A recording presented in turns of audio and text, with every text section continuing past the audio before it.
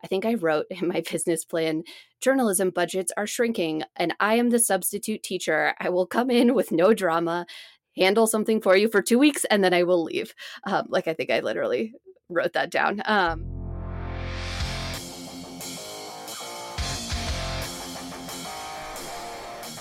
Ah, yes, the almighty riff leads us into another CNF Friday, or whenever the hell you listen to this. I'm Brendan O'Mara, hey, and this is the Creative Nonfiction Podcast, the show where I speak to badass people about the art and craft of telling true stories.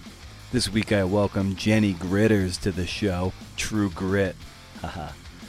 How many times in college was she called that? I'm sorry I'm like this.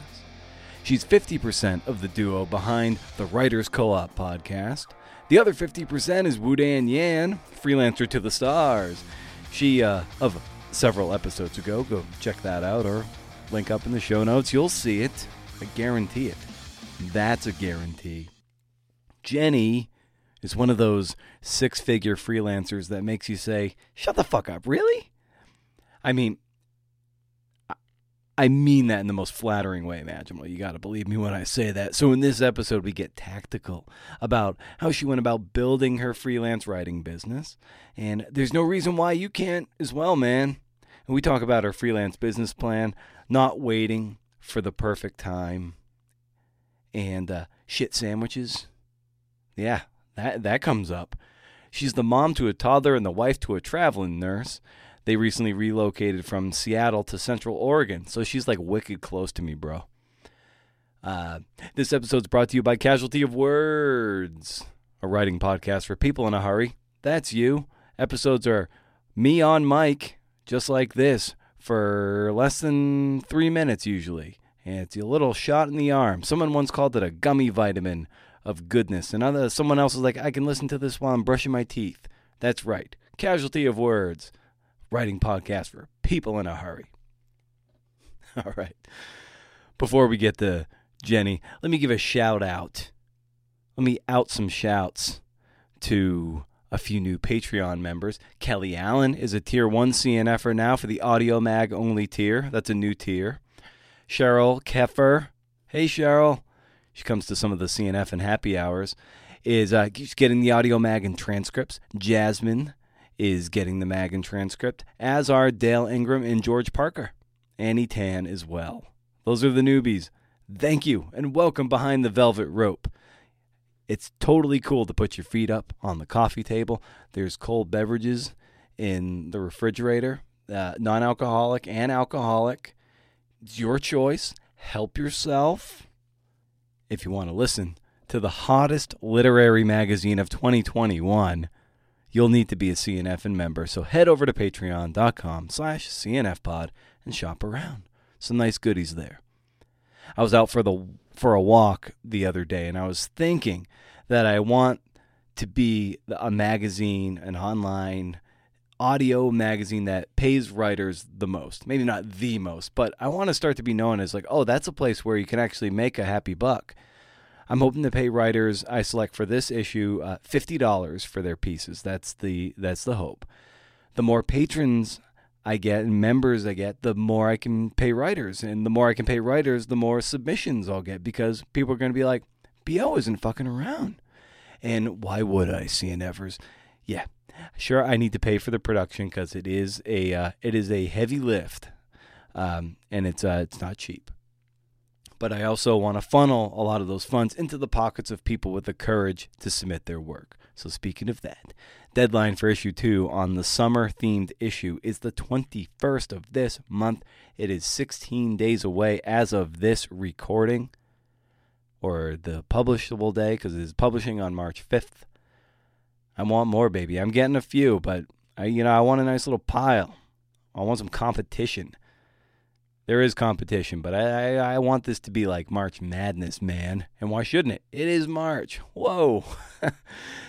So if you don't make the cut, don't worry, because you're not going to get a form rejection from me. You'll get some words, a little critique. Nothing too much, but something that'll say, hey, this is X, Y, and Z. So guidelines are at the top of the homepage of brendanomeyer.com. Hey. In any case, I don't want to keep you much longer. I have a pretty long outro that you can stick around for if you want. It's gonna be there waiting for you. Otherwise, you can skip it. I feel the skips when in my chest. It's a weird cosmic connection to the podcast. I feel the skips. See right there.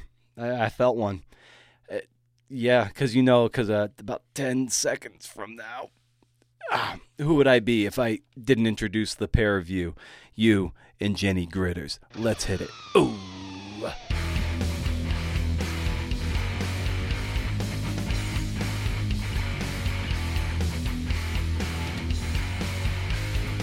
Yeah, so I was born in Boston. My dad was in residency there, so my family knew not a soul. And we lived there for 2 years and then moved to the West Coast, which is where I spent most of my childhood. So I spent most of my time growing up in Seattle, which would explain why I'm very outdoorsy. I love hiking. I spent a lot of my time outdoors as a kid. My parents just moved. And so I spent some time digging through all those boxes of, like report cards from when you're in fourth grade that your parents keep, and found all this stuff about wanting to be a writer when I grew up. I found all these little like books I'd written and things. So I was a pretty creative, outdoorsy kid. I think it's sometimes amazing how those things track, like 30 years later. I still have a lot of the same interests, which is kind of screwy and cool. Yeah, that's I know I have a back at my mom's place. I believe it's there. There's a because I'm starting to work on some like middle school essays and high school essays, and I know I have a box of like notes from like girls and other things that we would pass back and forth, and like in this Nike shoe box. And I hope she hasn't thrown it out, but it's like such a gold mine of just weird, awkward teenage stuff. And I'm like, ooh, I got to get my hands on this stuff. Yeah, totally. My parents gave me a stack of like 25 journals from when I was in high school. And like, Lord, I can only imagine it's going to take a lot of fortitude to go through them, but I think they'll be fun. There's a lot of fodder in there for sure. I think about things I want to write about, things that made me who I am. It was kind of cool to have them move and sort of be forced to, look back in that way. That happened a couple weeks ago. So at what point do you really lean into this idea of being a writer as you like go track through high school and into college? Yeah, I think when I went to college, my parents really impressed upon me the need to do something practical, I think. My dad's a doctor. And so I sort of leaned into thinking I would maybe be a therapist, which again, I think hilariously tracks with some of the things I ended up being interested in now. But I was a psychology major in college. But while I was completing that major, I did a lot of writing. I was a nonfiction writing minor, and I was doing internships at various magazines. I traveled a lot in college, and so I did a lot of travel writing. But I think I had a pretty starry-eyed view of the fact that I was going to graduate and like just write nonfiction essays for a living, right? Which I think is common for a lot of us. And I got to graduation and realized like, oh, I have to make some money also. So I applied for a job as a copywriter at Amazon, and I got that. But as a backup plan, my smart, pragmatic professor at Bucknell, where I went to college, forced me to apply to a couple graduate programs in journalism, which was not something I necessarily imagined doing, but was possibly a way to write as a career. And so I got a full ride scholarship to Boston University's journalism program and ended up, choosing that over Amazon. Had I chosen the Amazon route, I might be very wealthy now. It was a neat foray into magazine writing, science writing, and understanding kind of how to do this writing, as a career. That's great. Would you have gone to grad school in journalism had you not gotten a full scholarship? No. People ask me this question all the time. I think it's controversial. For a lot of folks, going to a journalism graduate program means making connections, which can be super important for building a career, especially if you don't come from a background where you know a lot of people in that field. And for me, for sure, that's the biggest takeaway is just the people I know, the connections I made. But yeah, the programs are too expensive. And I don't think as a journalist, you can plan on making that much out of the gate. And paying back those loans, right? So for me, the thing that made it possible was definitely that there was a scholarship involved. Otherwise, I don't think it would have been a feasible option. Yeah, I earned an MFA back in 2008. So I went through 2006, 2008, a low residency Mm-hmm. thing, and it's something. And I kind of have to be careful how I frame this because I pitch MFA programs to sponsor the podcast sometimes. So it's hard for me sometimes to endorse it just because I think if you kind of go into it with enough rigor, you can essentially build your own MFA by reading the right books, making, building a little community, whether it's a writing group that kind of gets a little bigger, or what, in whatever city you are. I almost feel like you can build it yourself and piggyback on each other's experiences, and in a way just do the work, and in that sense you can almost get the same thing out of it by just kind of cobbling it together on your own, and not having, and you can eschew the debt in that way. Mm-hmm. Yeah, absolutely. I run a podcast called The Writers Co-op with Woo-Dan Yan, and she is a really interesting counter to me, I think, because she totally DIY'd her way into long-form journalism. Like everything she has done is self-taught, and I would argue that she is more successful at it than most people I know who went to graduate school, right? So I think a lot of it is sort of about how you use whatever opportunities are handed to you. There's not really that's the thing with writing. There's no one golden path that if you go down it, you're going to end up as a successful person. I really believe that. So, I made a lot of good friends, had a lot of good connections. I think I got a lot of my jobs because of the folks I met in grad school. But yeah, not the rule that you have to do it. I like what you said about how there's not one path. Yeah, there is no one path. I mean, in our podcast, the podcast I run with Woodan, it's all about the business of freelance writing. And one of the things we have pushed on is tell us what your background is. Tell us if you have a partner. Do you come from money? Because all these things make such a difference regarding how you're able to navigate, right? Like we all come to the table starting at different points on the stairs, and there is absolutely no way for us to all achieve the same thing. And that has been striking to me. I think like I feel that notion of being jealous, especially on social media where everything looks better than it is, and I think that happens to me a lot where other people think that I am living the dream. And I'm always so careful to say what I'm doing probably wouldn't work for you. Like my version works for me, but like I'm not going to tell you to replicate what I've done because I have a very specific set of circumstances, right? And I'm coming to this with the privilege of having a partner and all sorts of other things. So yeah, it's one of my big push points. I think that like you have to figure out your own route through this in a way that's both going to like, make you enough money to live and sort of fuel that creative drive that obviously brought you to writing in the first place. So given that everyone, has their own sort of their experience that they're bringing to the table, and like Mhm. like you said, you wouldn't necessarily prescribe everything that you have done to somebody else. So that said, what are some very common things that no matter what base you're starting at, that you could say like, okay, these are like three things that are stone cold, you need to be doing these things to start, to get a start. Yeah, I think the first thing is that you need proof that you can write on the internet. I work with a lot of young writers in my coaching practice who are trying to make it work as a freelancer. And the first big thing for chasing down clients and getting published is, do you have a place where someone could go to see what you can do? And that doesn't necessarily have to be paid work in the beginning. Like I hesitate to say like blog for free forever, but just a few things that show what you can do.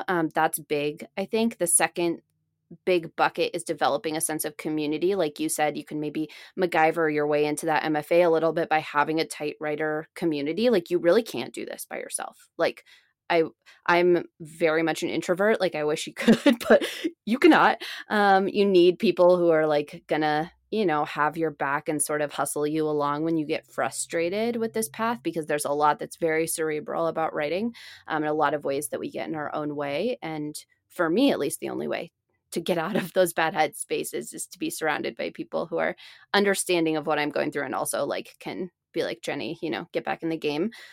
And I'm trying to think, I think the other bit of this is just that there's a lot of mental and emotional work that comes around taking yourself seriously. I'm a big proponent of therapy in that regard, like working through some of your old stuff to be able to approach this with some level of confidence and understanding that you're a business owner if you're running a freelance business, right? You are a writer if you are writing. And those hurdles, I think, are the things that get in our way when it comes to being really creatively productive. There's an element of imposter syndrome that can definitely kick in, because when you identify maybe more as a creative type, it's hard to say that I am also an entrepreneur in a sense, because Mhm. ultimately, like, that's where so much of your energy really has to be. So then you can be the best creative self. So, Mhm. how did you maybe wrestle with that, if you did at all, to identify as not only a creative writer type, but also the type of person who is a business owner, and that business happens to be you? Yeah, I have a good story about this one. I got laid off in 2018 from Wirecutter, which is the New York Times product review site. I was working there, and they decided to eliminate my whole team. And I had no idea. Like, I've been at other places where I knew layoffs were coming. Like, I had no clue. And so it really took me by surprise. I got a little bit of severance, but I had to grapple with a lot during that time period about my worth as a worker. I was editing there. Like, did I do something wrong? I was interviewing for other jobs and thinking, like, I don't know if I want these jobs. Like, it just really forced me to get super clear on what I wanted and what I didn't. I recognized that a lot of these newsroom jobs I was interviewing for were going to kind of be the same crap that I'd been dealing with, that I was frustrated with: overwork, underpay, not really doing the creative work that I was excited about. And I also, by the way, interviewed for some non-journalism jobs and was equally like, oh my God, I'm going to be bored, fundraising, writing, and things like that. Um, so I had a great therapist, like I said, big fan of therapy, who forced me to create a business plan for my quote unquote dream job. Like, she was like, okay, if you're going to freelance, like, what's it going to look like? I think that exercise really made a difference in terms of taking myself seriously, because from the outset of deciding to freelance, which, by the way, I decided I would only do for 3 months as an experiment. Obviously, 3 years later, I'm still doing it, but I couldn't get up the nerve to even say, like, I'm doing this permanently, right? Like, the biggest jump I could take was like, I'll try it for the summer. And I think that act of sort of being super strategic and direct about what I wanted started me out on this foot of taking myself seriously, right? Like, and having to think about making room for the financial gains and then making room for the creative stuff, because you do need both, right? Like you said, you need the money to stabilize yourself enough to do the creative work. And so, yeah, I think partially it was that exercise, and partially it has been a skill gained over time. Like, every coaching client I have, like, whispers to me that they have imposter syndrome as if it's this, like, dirty little secret. And the reality is that I deal with it all the time when I'm working on new projects, right? There are certain types of work that I've done so much now that I know and trust that I can be successful at those things. But it is an act of, like, approaching terrifying, vulnerable things over and over again until you see that you can do them, until you can see and prove to yourself that you can be successful. So it's a mix of pragmatic stuff and mindset work for me, I think. What did that initial business proposal look like?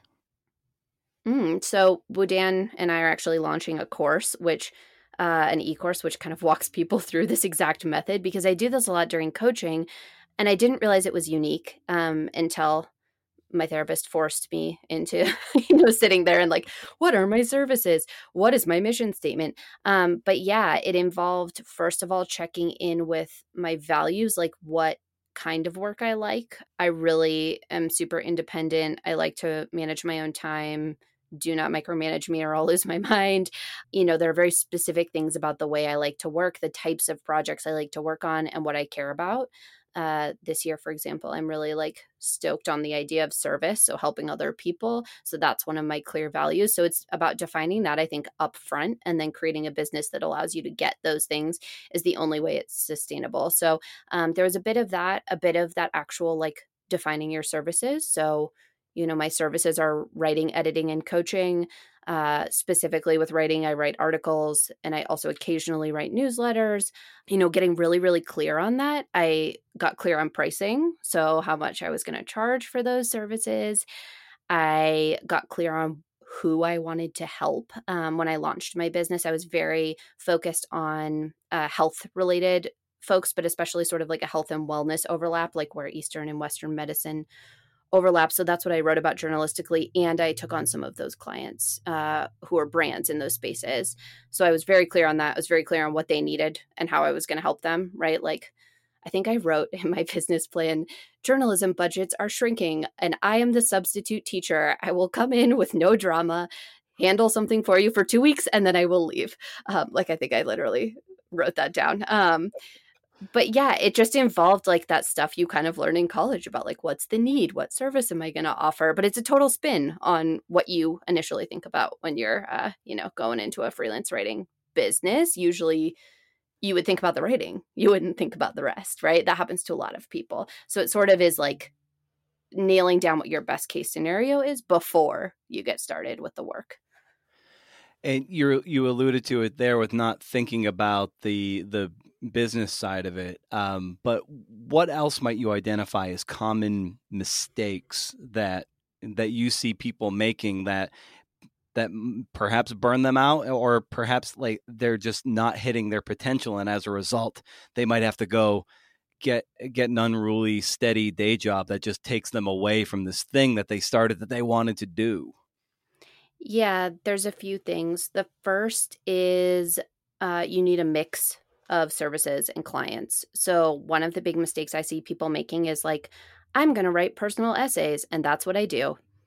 And that's awesome. That is so important, and that is part of your business plan. But you actually need to have a few other things. I do some writing for an HR company.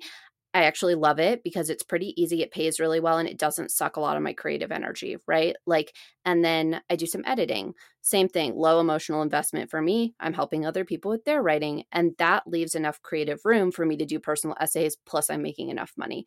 So there's this art to mixing the services you're going to offer so that they use different parts of your brain. And I think they're very, like, for example, if I'm having a day where I'm just really not feeling creative, I have this other work I can go do. So it's not wasted time, right? Because for me, especially nonfiction writing, like I really have to be in a sort of clear headed space. And I have a 1 year old. And so there have been points in the past year where that has not been the case. So to have other services to fall back on has been hugely important. So I didn't have to go get another 9 to 5 job, right? Like those are my stability. So I think, yeah, that's the first, is mixing those things. And the second is just like taking every assignment that comes your way.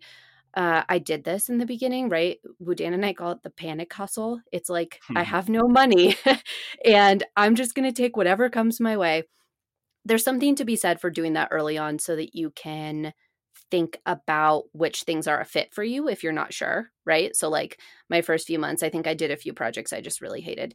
And it was like, okay, very clear. I'm not going to do those again. But what happens is people fill up their coffer with like 15 different projects that are not paid very well and have no through line. So they're not connected to the mission. Like they're not like, oh, I'm building my business. It's just like I'm doing random stuff and I'm not getting paid enough and I'm overworked. Boom, I'm burnt out and unhappy. I guess I got to go get a full-time job.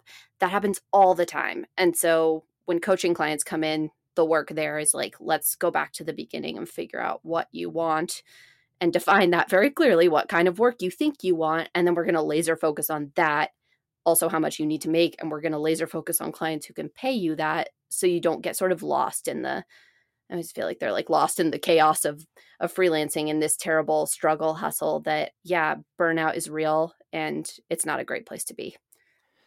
Do you end up recommending that instead of like starting on, say, day one, actually you want to kind of start on day 365 and like work backwards and then try to engineer what it'll look like in more digestible pieces? Yeah, so I'm a big fan of like auditing your business, Mhm. right? And looking back at what you've done and thinking about, okay, is this client actually working for me? Like a lot of times people sort of get trapped in these client relationships where they're making crap money and then they're sort of like pinned down and don't have time to do creative work. So it's like looking with a very clear mind at the list of things you've done and thinking, does this work for me? Does this not? I do that at the end of every month, actually, also. I think it sort of helps you pivot. It's like, you don't have to make that mistake for a year or get trapped for a year. Maybe you're trapped for a few months, but that sort of introspection aspect, I think, I'm a yoga teacher, so that's probably why I have this sort of woo-woo angle to all of this. Mhm. But it has helped me keep this sustainable. I get bored very quickly, so I need to see when I'm bored and change things. But yeah, I think at the end of the first year, there's never a bad time to do this kind of introspective work, right? Like, if it's at the beginning, great. If not, you can always get there a year, 2, or 10 down the road if you need to. Now, when you first started, you essentially gave yourself 3 months, and of course, that's turned into 3 years. So, in those 3 months, what did you set in motion, and how did you create the momentum that got the flywheel moving? First, I, like, announced my business and cried. I always talk about this, like, people are like, "It's so exciting to launch a business." I'm like, "No, it's terrifying." Like, it's actually, like, awful because you've just told everybody that you're gonna do this thing you really want, and if you screw it up, like, everyone will know. Like, that's the reality.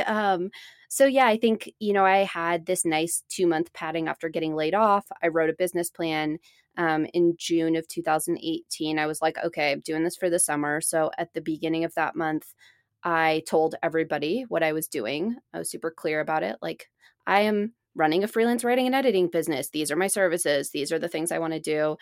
I was super amped up. So I was like moving at the speed of light. I think there was a lot of momentum in there. I had part of the reason I jumped into freelancing was because I had a few connections who had said, if you decide to freelance, let me know and I'll give you work. So I did have a few clients that I started with in June. And I think a couple of those ended up lasting like my whole first year. So, that built in stability, I think, was really lucky. And that was all just based on my network, right? It was based on me just like saying, I got laid off. I need work. It was very shameless. It was not the most fun to do. My strategy is always, I say, like, I'm looking for new clients, not I have no work. But it's still a hard Mhm. thing to put yourself out there like that. So I think, yeah, it was a combo of like massive hustle, really talking to people, which is, I'm really not a good classic networker. Like I love to talk to people about what I'm doing. And so that ended up bearing fruit. And I did some pitching, not a lot, but some, pitching publications, getting to know new editors, things like that. So it was really busy. I think the first month I made $15,000 and it was like horrible because I worked way too much, and I had to learn to scale it back. But at the outset, that kind of money was crazy, right? Like it just seemed wild, that I could make that much using my writing skills. So yeah, it was a Yeah, mix of editing, writing, and some reported journalism that month. that's incredible. I mean, I think that will blow a lot of people's hair back to hear that. I know, like when I hear that, it's just yeah, it blows my I'm bald, but it blows my hair back.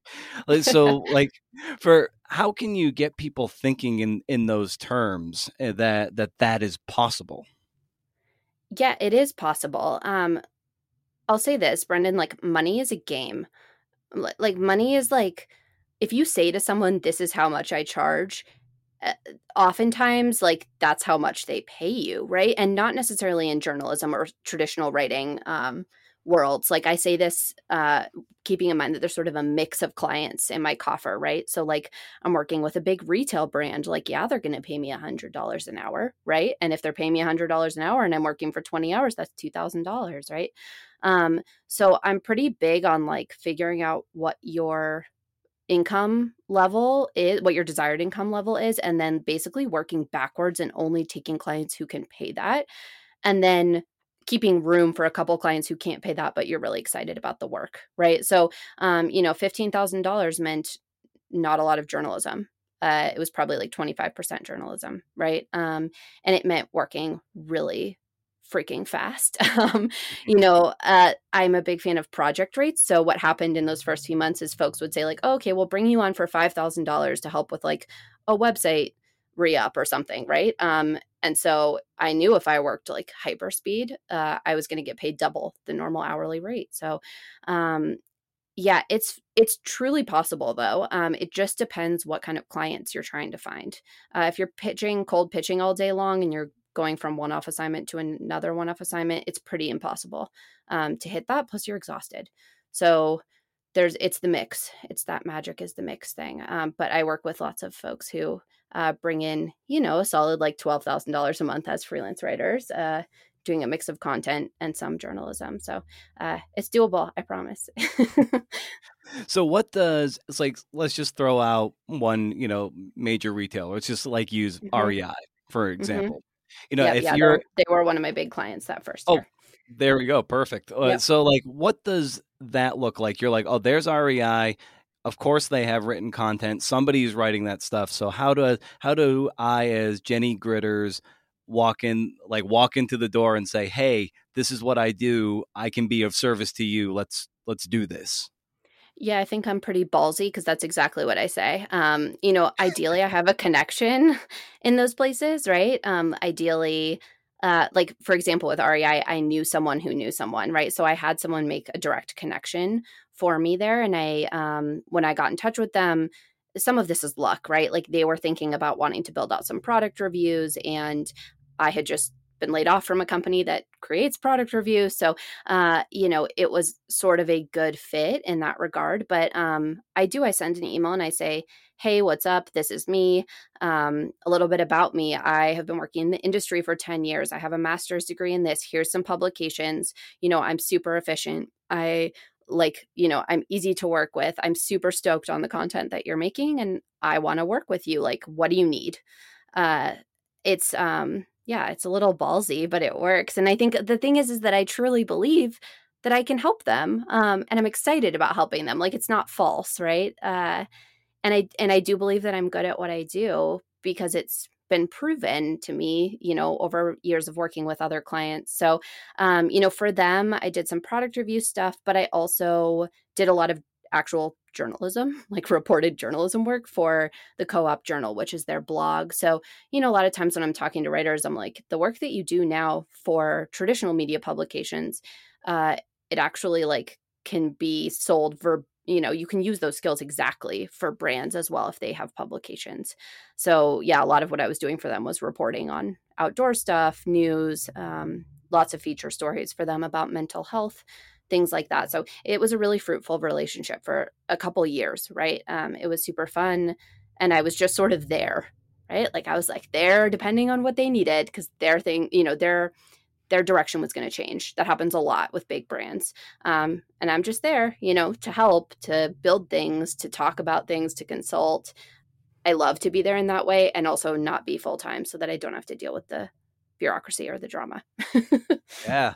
And Seth Godin is famous for saying, especially in his freelancers workshop with the Akimbo workshops, that if you want to level up as a freelancer, it's all about getting better clients, and hmm and that means going to the REIs of the world, Target, whoever it is, and you take your skill there, and you can charge, you can ask for more money, and then like a project rate, you can ask for a big rate, and then if you do that really really fast and do it well, it's like your hourly rate is like quadrupled. So hmm was that something that was very intuitive to you, that or did you, was that something like you had to learn? It's like I could that I could be pitching the local newspaper, or I'm never going to make a living there, but I got to go find better clients, and that's who has the deeper pockets, and then move my shingle over that way. I had 1 month in my first year where I wrote 25 stories. Each of them were paid like $200. It was the most miserable month of all time. It was horrible. So I think I learned pretty quickly that like these little fiddly projects, you know, the 100, 200, $300 paid things, were not actually worth it. Like what I wanted to go hunting for was bigger chunks, right? Big project fees, bigger things, like companies that wanted to bring me on for $2,000 a month or something like that, right? So, and that mindset still stands. I'm pretty wary of taking like small one-off projects. I really want either bundled projects or reoccurring projects, things like that. So I think I learned it only through trial and error, right? Like I said at the beginning, I just sort of like ended up doing whatever I was doing. I was just, you know, whatever people would offer me, I was like, sure, yeah. And I didn't feel great about those smaller things either. You know, my first year freelancing, I wrote 150 stories. I think my second year, I wrote maybe 30. And so there was just a big difference in the quality, you know, being able to spend a longer period of time. If it's $150 for an assignment, I can spend an hour and a half on it. And can I really do good reporting work in an hour and a half? Like, I mean, I guess if I need to do one interview, maybe, but I would rather be able to sort of work in larger chunks. It just suits my finances and my personality better. For sure, because you can't work any more hours. So the only way for it to work and maintain your sanity is to go out and find the better clients who are going to challenge you, but you know, they're in that way you're going to bring great work that you're passionate about, and yeah, they're going to pay a lot, but they'll probably get more than they paid for in the end. Yeah, and you know, it requires like ditching the clients that aren't paying you enough, which I think for me is the harder part. I'm very much a people pleaser, and I sort of like I don't make friends with my clients, but I am often fond of them if I've been working with them for a long time. And so, you know, I try to be pretty clear with them. Like I have to go look for other work because my hourly rate is higher now. But it's that to me is like gutting. It's just a horrible part of, you Mhm. know, having to say no. I made a spreadsheet for myself this year where I record all the times I've said no, because if someone offers me something, my gut reaction is to say yes, but I have a lot less time right now because I'm taking care of a small human, and so I can't say yes. But it's really hard for me. It's so hard. But it's the only way that you can start making more is by redirecting your focus for sure. Now, as people, you know, get into this, or even are dancing with that initial fear of taking an entrepreneurial leap, hmm where have you found that people tend to get lost, or they tie their brain up in knots that keeps them from jumping, if that makes any sense? Yep, it totally does. I always say I was lucky that I got laid off because I was forced out, right? It is so much harder to leave a full-time gig and dive into something like freelancing. When I watch people do that, I am so deeply impressed with their bravery, right? I think where most people get hung up is waiting for it to be perfect, waiting for it to be the perfect scenario. Um, you know, I have a lot of folks who are like, oh, like, you know, once I have another project on board, then I can leave my job. And it's like, well, you're going to have to go look for that project. Like, it's not just going to appear.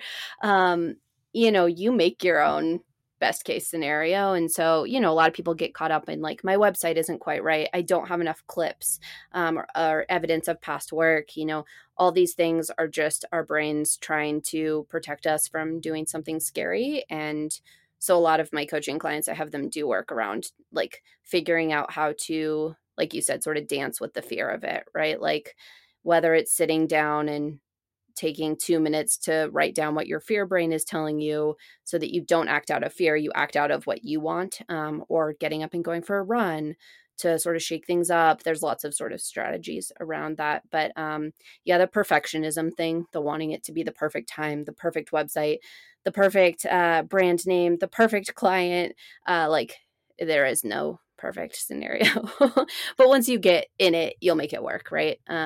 But yeah, it's just hard. Also, I think that's the other thing. People expect that at some point it might feel easier. It does not. It's always hard. You just Hmm. kind of get used to the hard, right? But there's no moment in which it's going to be like, oh, this is so easy for me to just like launch my own business. Like, nope, sorry.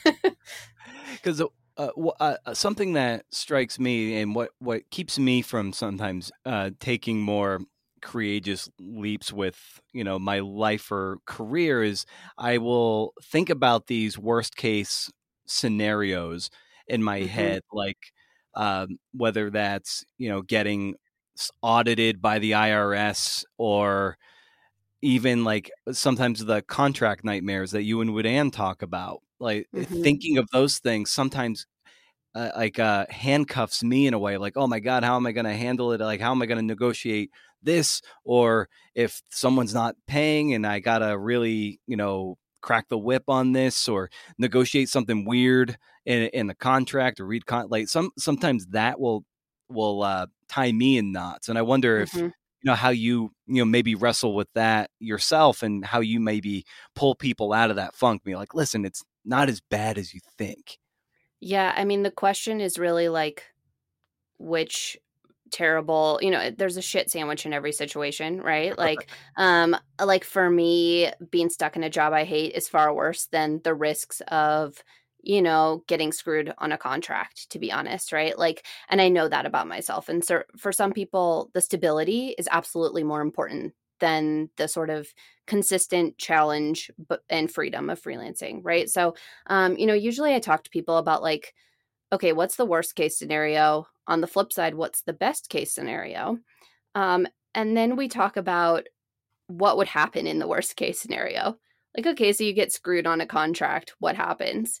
And playing that situation out, it often becomes evident that it's probably not as bad as you think. And for a lot of people, it's actually not as bad as the current situation that they're in, right? Like they're currently in, like a lot of people come and they're like, I hate my job. I hate my full-time job. Like I just really want to freelance.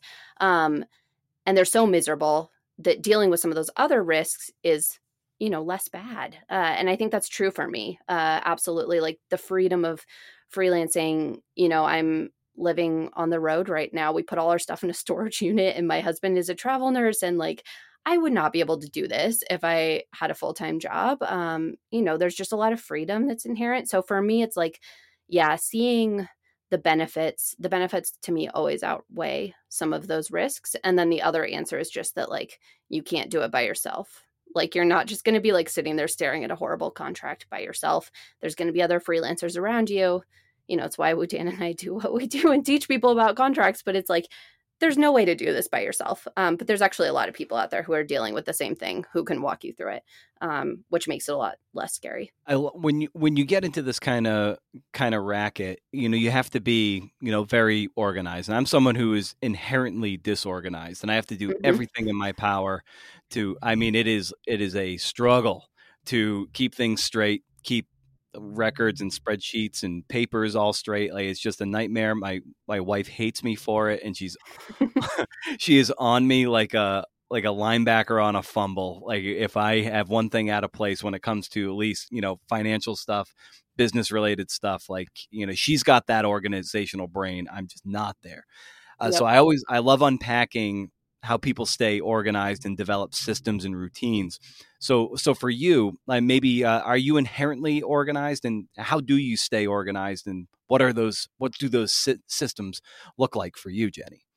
Yeah, I'm like a organizational taskmaster. um, all of my past jobs, I've been like the air traffic controller, right? The one who manages the systems and keeps all the trains running. That is just who I am. It might make sense to you that when I was 16, my parents used to give me a chunk of money every year, and I had to budget that money for the whole year to buy myself like lunches and socks and things. So, it was bred into me very, very early to keep track of these things. But yeah, so I, again, along with that business plan, I think when I started out, I was just very clear about sort of building myself the kind of system I would build if I was at a publication working as an editor. So, I did too many things. Like I had too many spreadsheets and like it got a little crazy. So I've now sort of compressed, right? I have like one spreadsheet where I track all my assignments. Um, and that helps me see how much work I have coming in. So for each month, I have like, I'll write down all the things I'm going to invoice for that month and look at the amount I'm pulling in. And if it's not my target amount, I know I need to go out and find something else to add to that list that month. So that spreadsheet is probably the most key one for me. And then I use QuickBooks because it automates invoicing, because I hate chasing invoices more than all the things in the world. And so it actually sends reminders to clients, and it'll tell you, like, this payment is due in 6 days. So those are my two main sort of organizational systems, I think. Wujan and I, for our podcast, have like the most giant Google Drive folder of all time with like a million spreadsheets and things, because we both have brains like that. But, the reality is also that like whatever works for your brain is what you should build. As an editor, I worked with a lot of very scattered writers, and like no one had the same system. And that's okay. Like our brains are all different. But yeah, you need some way to know how much money you're making, and some way to know what assignments you have, especially once you have a lot of assignments. I often will have like 10 or so cooking at the same time, and like there's no way to keep track of those in your brain. And so, yeah, like tracking those deadlines and things is important. And you basically have kind of like a business umbrella, right, under which you kind of file from. Like, and when you registered that, is that like, did you go the LLC route, or like sole prop, or assume business name? Like, what was the logistics around that? Yeah, I have two LLCs now, actually. I have my business, and the Writers Co-op has an LLC. I always say, like, cool, and I now own two businesses, accidentally. But, the reality is that from like a tax filing standpoint, LLCs really are the same as a sole proprietor. And so I always tell people, for me, it was more of like a mindset decision, to have a business license on my wall and like pay quarterly taxes, like business taxes to the state of Washington, things like that, really forced me to like take myself seriously. For the podcast, the LLC has some practicalities where we funnel money through that and pay ourselves paychecks and have a shared bank account, things like that. You can't get a business bank account unless you co-own an LLC with a person you're not married to. So, yeah, I think there are some practicalities once you get into a little more complicated setup like the podcast, but it's truly, yeah, like your decision. The one thing I always tell people is great is to have a business bank account that is separate from the checking account that you have for your life or with your partner. I have that, and then I pay myself a paycheck every month, so that if I make a lot this month and not a lot next month, I still, the leftover. So say I make $10,000 this month, I pay myself 4,000. There's 6K still sitting in there. It pads next month a little bit.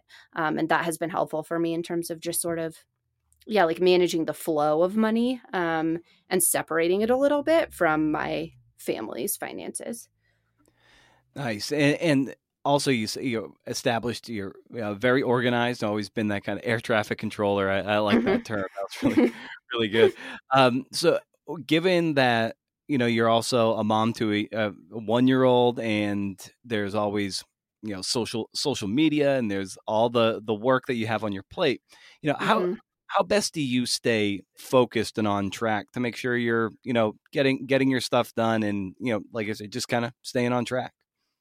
You can't see me, but I'm like cracking up right now because it's really chaotic. Like I wish I could give you an answer that's like, yeah, it's so great. No, it's totally chaos. I'm 4 days a week. I'm solo with my son, and which means I just work during his naps. And when he decides not to take naps, that's great, because then I don't get to work. So it has been really hard. And it has been pretty high learning curve. What I have been doing lately that I think helps is taking about 20 minutes on Sunday night to define what my priorities are for that week. And it's usually like 4 or 5 things, but those are the things I have to get done. And they're not actually anchored to any one day. It's just like by the time Friday rolls around, I better have finished it. That has really helped, I think, in terms of like when I do get a window of time, I have this panic of like, oh my God, what am I supposed to do? I have so much to do. And so having really clearly defined priorities has been the only way to sort of not get lost in social media and answering podcast emails, but to actually like focus on the things that need to get done that week. Otherwise I'm screwed. And there's a lot of evening working and sometimes weekend working. And there's a lot of me saying no to things, right? Which is extremely hard for me. My husband jokes that like most people would be stoked to like work less, and I'm like, so sad when I have to say no to big projects. I love to work, but I also love hanging out with my kid, and so it's been a learning curve for sure to kind of like extract the super productive self from my identity a little bit and understand how to really focus on the things that matter.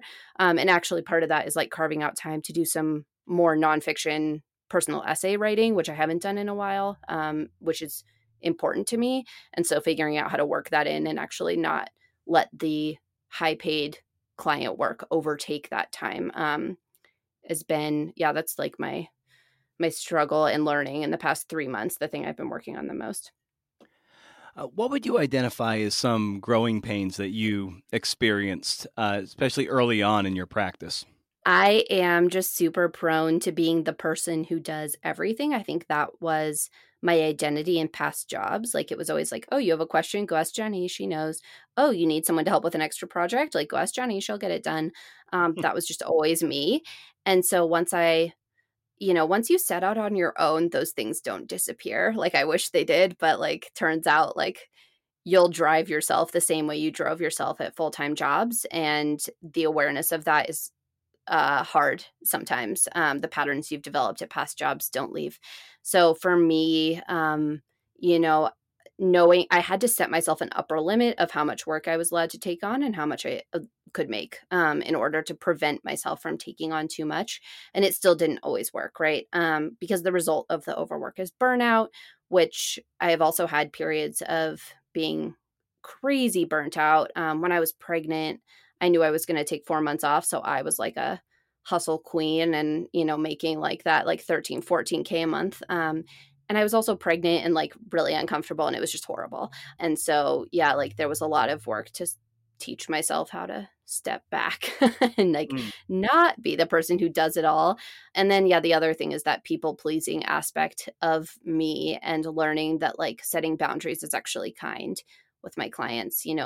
I don't want to be the go-to person for them because I don't work for them full time.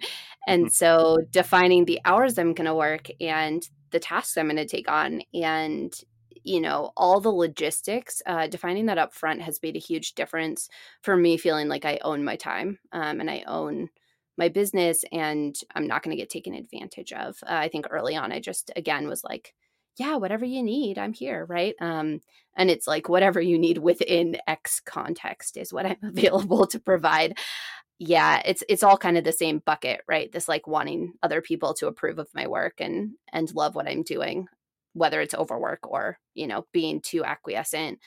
That's been a huge learning curve. I think the past year I've been a little better about it, but those first 2 years, that's what would get me into trouble. Now, as writers, it's very important to be, as voracious as possible, a reader and a consumer of either, articles, what's out there, colleagues' work to support them, even, Mhm. books and everything too. So what are you reading, or what are some things that you return to in terms of your reading and a reading practice that helps kind of put that kind of fuel in your tank? Yeah, I've always been a voracious reader. When I was a kid, we would go to the library and I would get to pick out 10 books every week. I would get like, I would like fly through them. And I actually still love reading young adult fiction and sci-fi. That's like one of my guilty pleasures. So those get mixed in with some of the more hefty nonfiction writing work. So, I just finished, it's called the Grishaverse. It's a trilogy YA series. And so I pair that with like, you know, The Body Keeps the Score, which is a book about trauma. Or How We Show Up, which is a book about community by Maya Birdsong that I just finished. So it's typically kind of like a mix of those things. And then I have a couple newsletters that dump into my inbox that have good long form writing that I'll sometimes look at. But I honestly also, my interest in reading things on the internet ebbs and flows. Like sometimes I'm really in phases where I want to read books and I want to bury myself in long form work in a book context. And there's sometimes where, I really want to be reading magazine long form. And those things change, I think, quite a bit. So I am working through The Artist's Way again, doing morning pages. And, I read Big Magic a couple months ago, things that sort of help you think about creativity and unblocking your creativity. those are usually in the mix too. So I guess I'm like a nonfiction plus YA sci-fi plus self-help mixer, if that makes sense. Oh, of course. And I've been thinking about this a lot lately. Early on, let's just say 10 or 15 years ago, like I had a certain vision of what being a writer was, or what kind of a writer I would be and what kind of work I would be doing. And that's definitely a lot different now than I would have thought back then. Mm-hmm. And I've had to kind of come to grips with my identity sort of changing as a writer and a reporter. And who would have thought I'd be producing podcasts? Mm-hmm. So I wonder for you, like, how has maybe your identity changed as a writer and creative person, over the years? I think about this all the time too. I constantly struggle with what to put in my bio. Like, am I a journalist or am I a writer or am I an Hmm. editor? I guess now I'm a coach. I'm also a podcast co-host. There's a lot. It changes for me so often as to how I think about myself and what services I want to offer to people, right? So, this past year has been a pretty dry spell for me in terms of creating journalism because I was so sleep deprived and had a young kid and I couldn't go out and report. It just wasn't a priority for me. I wasn't doing a lot of feature writing. Like I couldn't, like, synthesizing complex thought with everything that was going on was so hard. So I took journalist off of my bio, right? I just said I was a freelance writer and editor, and then I added it back on. The through line for me has always just been that writing is how I creatively process things. And I think the first year of running my business, I'd been an editor, a staff editor for so long that I was so excited to write that I was just going to write whatever anybody wanted me to write. And now it's more important to me that I am writing things that I care about or that have an impact on people. So I'm okay if the overall volume is less, but it needs to be something that matters to me, which makes it much more nerve wracking. I think like the stuff I did the first year was very low vulnerability, and the stuff that I am working on now and pitching now is just there's a lot more me in it, and that's something I've been nervous about doing. It's something that sometimes gets worked out of you a little bit when you're in journalism, the idea that you would put yourself into stories or write, reported essays, things like that. So, yeah, like I think it changes every month. What I've realized is that I will always be writing in some way, and I will always probably be teaching in some way. That's the writers co-op is a lot of what I'm doing is teaching. Same with coaching. So those two things I think will always be a part of what I do, but how that looks may change every year, every month, every week. Yeah, and as we kind of bring this airliner down for a landing, let's just talk a little bit about the podcast that you and Woodan started, and now you're just what has that experience been like, and maybe unpacking that, what was the expectations you had going in, and just and where that journey has taken you, so to speak. Yeah, I had this really weird moment this week where I joined a text thread of a bunch of writers who were doing the Artist's Way morning pages stuff. And I introduced myself, and this one woman was like, "Oh my God, you're Jenni Gritters and you're here."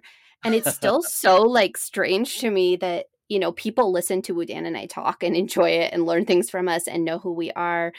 We started the podcast we started working on it in late 2019, and both Wudan and I were getting like dozens of requests every week for people who wanted to pick our brains and like understand how we were doing things. And she and I would text constantly about contracts and BS like pay things, business stuff. We were both like really obsessed with it. And so one day she was like, "We should launch a podcast." And for whatever reason, like, I have zillions of creative ideas that never get actually acted upon, and for whatever reason this one did. So we sat down, we like had a meeting about what our first season was going to be about, and I'd actually been thinking for a long time about making an ebook or something that sort of collated how to run a business, a freelance writing business. And so our first season was that. It was like business planning, semantics, right? All of these sort of logistical things. And we got a huge following because we launched in March, which was right when the pandemic started, which was right when a lot of people decided they were going to freelance. So it's been a little bit of a crazy ride. I think our podcast has 50,000 downloads now. And we have a membership program.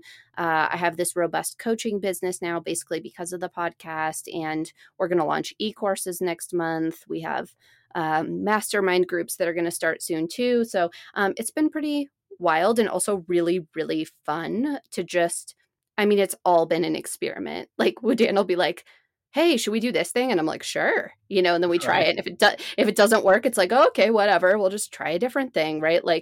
We were just like, oh, maybe we'll launch an event or two. And now that's a huge part of the business model. But yeah, it's been fun. And it also feels like sitting on a train that is just moving of its own accord. We've done no marketing, it's really just sort of word of mouth. But we've met so many cool people, and I think it saved me a little bit in 2020, which was such a hard year, to feel like there was sort of a through line and a way to help people, to help them, empower them, logistically give them tips for thriving instead of just landing in a situation that they didn't want to be in the first place. So yeah, it's been pretty sweet. Season 3 launches in April. And yeah, having a creative project to collaborate on with someone is not to be underestimated. Freelancing is really lonely. And so being able to work on something with someone else is pretty awesome. That's one of the key reasons I started this podcast way back when, was just to appease a lot of my loneliness, among other feelings. But it was definitely loneliness and admiring people that were getting to have these kinds of conversations, but no one was going to knock on my door to have them. So I was like, well, I might as well try to have them myself with other people. And that's kind of what this turned into. So totally. I feel like people are always like, oh, wow, so strategic, so amazing. And it's like, kind of, it's just Dan and I having the conversations we would have over text, publicly, The second season, we got to bring on freelancers to give their advice, really successful people. And that was super fun. And season 3 is actually us doing live coaching with folks who are dealing with things like we talked about today. So, perfectionism, imposter syndrome, being over busy. So I'm stoked about that. It's been super fun. And also it's low pressure, because if we ever want to stop doing it, we can, right? It's just purely for the benefit of the collaboration, the creativity, and the service to people. And that is what has been great about it. I think neither of us had many expectations going into it. Fantastic. Well, Jenni, give me a few social media handles to make sure that we people, if they want to follow and get more familiar with you, your work, Dan's work, and the podcast, where they can find you. Yeah, absolutely. So my website is jennigritters.com, and I'm at Jenni Gritters on Twitter or Instagram. That's where I spend most of my time, although I have a troubled relationship with social media and tend to leave it for random weeks at a time. And yeah, sometimes it's great and sometimes it's not. The Writers Co-op, the best place to find us is at TWC_pod on Twitter. That's where we talk about kind of everything that we're doing, or you can find the Writers Co-op, wherever you podcast. And we have a Patreon program, which is how you get worksheets, I give you homework, and lots of events and things like that through our Patreon program, which is just Patreon/TWC.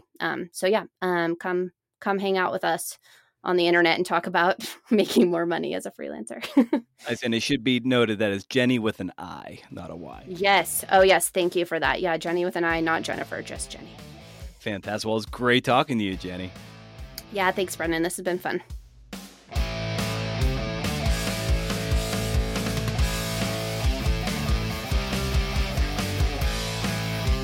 As we are wont to say, that was a toe-tapping good time, wouldn't you say? And so we've come to the end. Thanks for listening, and thanks to Jenni Gritters for the time and the insights. If nothing else, go subscribe to her and Dan's podcast, The Writers Co-op, wherever you podcast. It's advice you can put into practice right away if you want a side hustle or a full-on front hustle. In this day and age, I'm telling you, freelancing is the new stable job. And I work for a paper that is notorious, or I work for a paper that is owned by a corporate entity that is notorious for gutting newsrooms. So believe me, freelancing can extricate you from that anxiety. It has its own can of worms worth of anxiety, but at least some of it is in your control. This show was a production of Exit 3 Media and everything by me, Brendan O'Mara. Hey. You'll want to head over to brendano'mara.com. hey, for show notes and to sign up for the monthly newsletter. As I continue to try to subvert social media, the permission asset that is my newsletter is the best way to stay plugged in to the entire enterprise and get entered in book raffles and the like. I don't keep all the books I get. What kind of guy would I be if I did that? I like to give them away, man. I've been so overwhelmed lately, I tend to look around and get rid of stuff. Like the great Ra's al Ghul says, quote, "When the forest grows too wild, a purging fire is inevitable and natural," end quote. Anyway, point being, newsletter gets you books because I like to purge, books and not food. I did in college, I used to be a janitor at this bakery on campus, and they used to have a whole lot of leftover donut holes, and I always have it. Like, I have a weird, like, perverse, almost twisted relationship with food, and I would put the glazed donut holes in my mouth, and I would chew them and, like, taste them, then I would spit them out in the garbage can, and my buddy J-Roo was just like, "What are you doing? Like, are you coming up with a new eating disorder?" I'm like, "Yeah, man, you get the benefit of the taste without having to eat the whole thing." And he was just like, How do we get on this topic?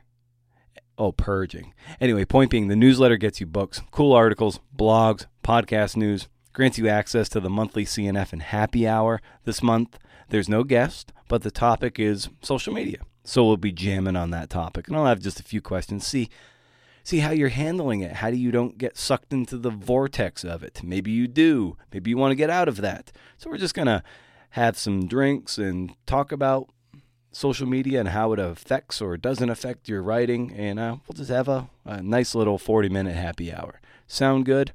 I hope so. I'll be there, and drinks will be on ice. Still doing the review for Coaching Jam. Post your review to Apple Podcasts. Any written review will do. Take a screenshot when it publishes. Send that screenshot to me, either creativenonfictionpodcast@gmail.com or brendan@brendano'mara.com, either or. And I'll coach up a piece of your writing of up to 2,000 words for realsies. I'm already helping a handful of folks, so do it. Do it.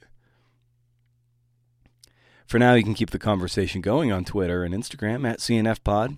Strangely, not a single person ever does. No one ever takes me up on the offer to keep the conversation going. It's almost like no one wants to do it. Which is all the more reason that I need to fully just get rid of these social media profiles. If I told my wife that, she'd be like, "This is why you fail. This is why you're a fucking loser." And I couldn't argue with her. That's the voice in my head. But maybe I'm doing it wrong. Maybe not. Who the hell knows? At my website, down the right rail, I've created a newsstand of sorts of blogs I admire. That way I never have to troll social media to find a select few that I really, really like. It's like the old Google Reader, I think.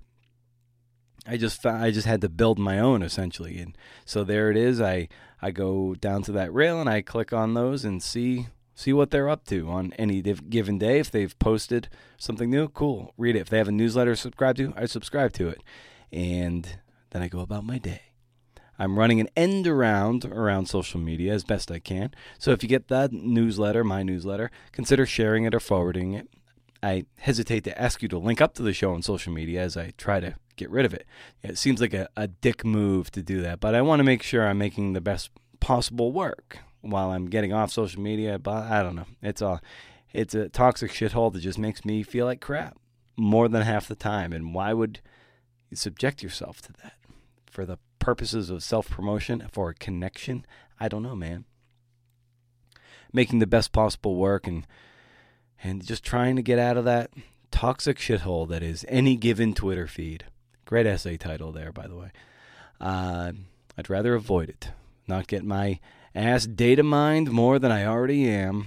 I mean, I'm typing this in a Google Doc, and you don't think Google bots are like scanning every damn word right now? Anyway, I'm crafting an essay on the erasure of all my tweets. I have 10.2 thousand, I guess, to go. It's kind of a fun exercise and a sad one, too. I'm calling it Twitter side for now. It's like going back through time, and it's so cringeworthy. And not because the things I tweeted were bad necessarily, but they're just sad, pathetic cries for attention. That's what's so sad about it. All for one like, or worse, none. So it's like you're just talking to nobody. And the thought process that was, oh, here's something funny, and now I must either pull out my phone or if I'm on my computer and like, all right, let me open up Twitter and type this thing out. And yeah, they're going to love this one for this validation. And why should I need that kind of validation? Tweets expire faster than sushi. So why? And this is why I actually delete any new tweets after a week. These days I've been doing that for a few months now. And this goes to a larger theme that lately I just want to disappear.